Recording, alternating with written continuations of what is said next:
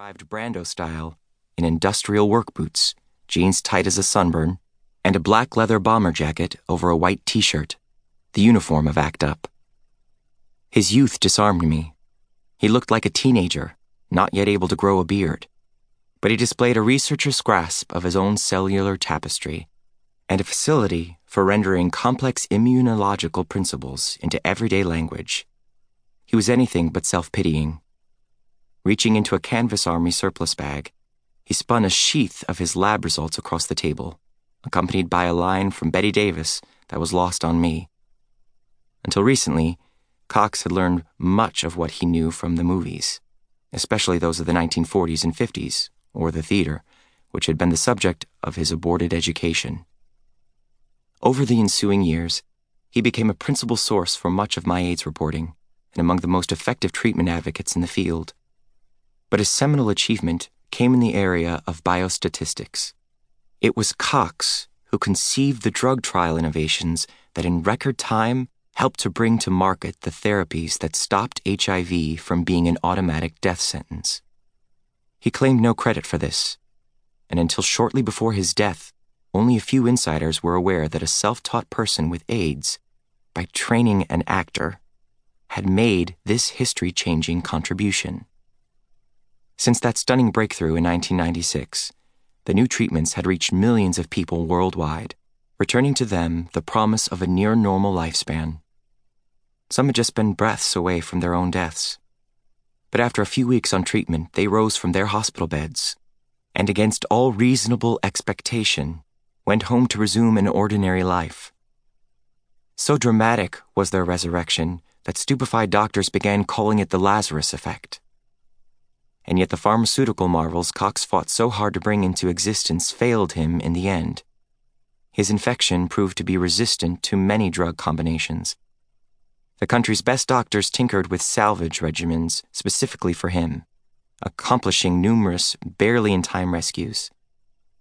For over half his life, Cox careened from one medical trauma to another, maintaining his darkly comic facade, though in recent years he had grown weary.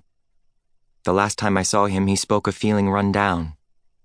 When he checked into the hospital a few weeks later, his viral load was overbearing, and his T-cell count, which had been in the healthy range, had sunk to just 30, putting him at risk for a host of fatal infections. Doctors diagnosed hypoglycemia and severe pneumonia. By the following Tuesday, 44 years old but racked and worn as a guerrilla commandant, he died from multiple complications of AIDS.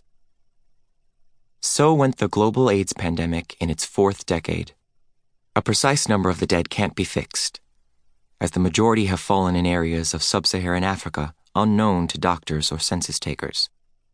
At the time of Cox's death, the body count was as high as 40 million, which is nearly twice the devastation of the bubonic plague that threatened humankind in the 14th century.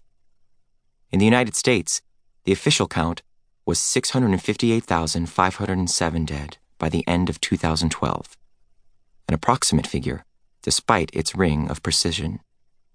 In the early years especially, many people were declared dead from other causes in order to spare their relatives from stigma, or because doctors mistook the symptoms, or the deceased went down as suicide statistics instead, having chosen pills or bullets or the high-rise window over the inevitable. Though so much has changed, so much is still the same.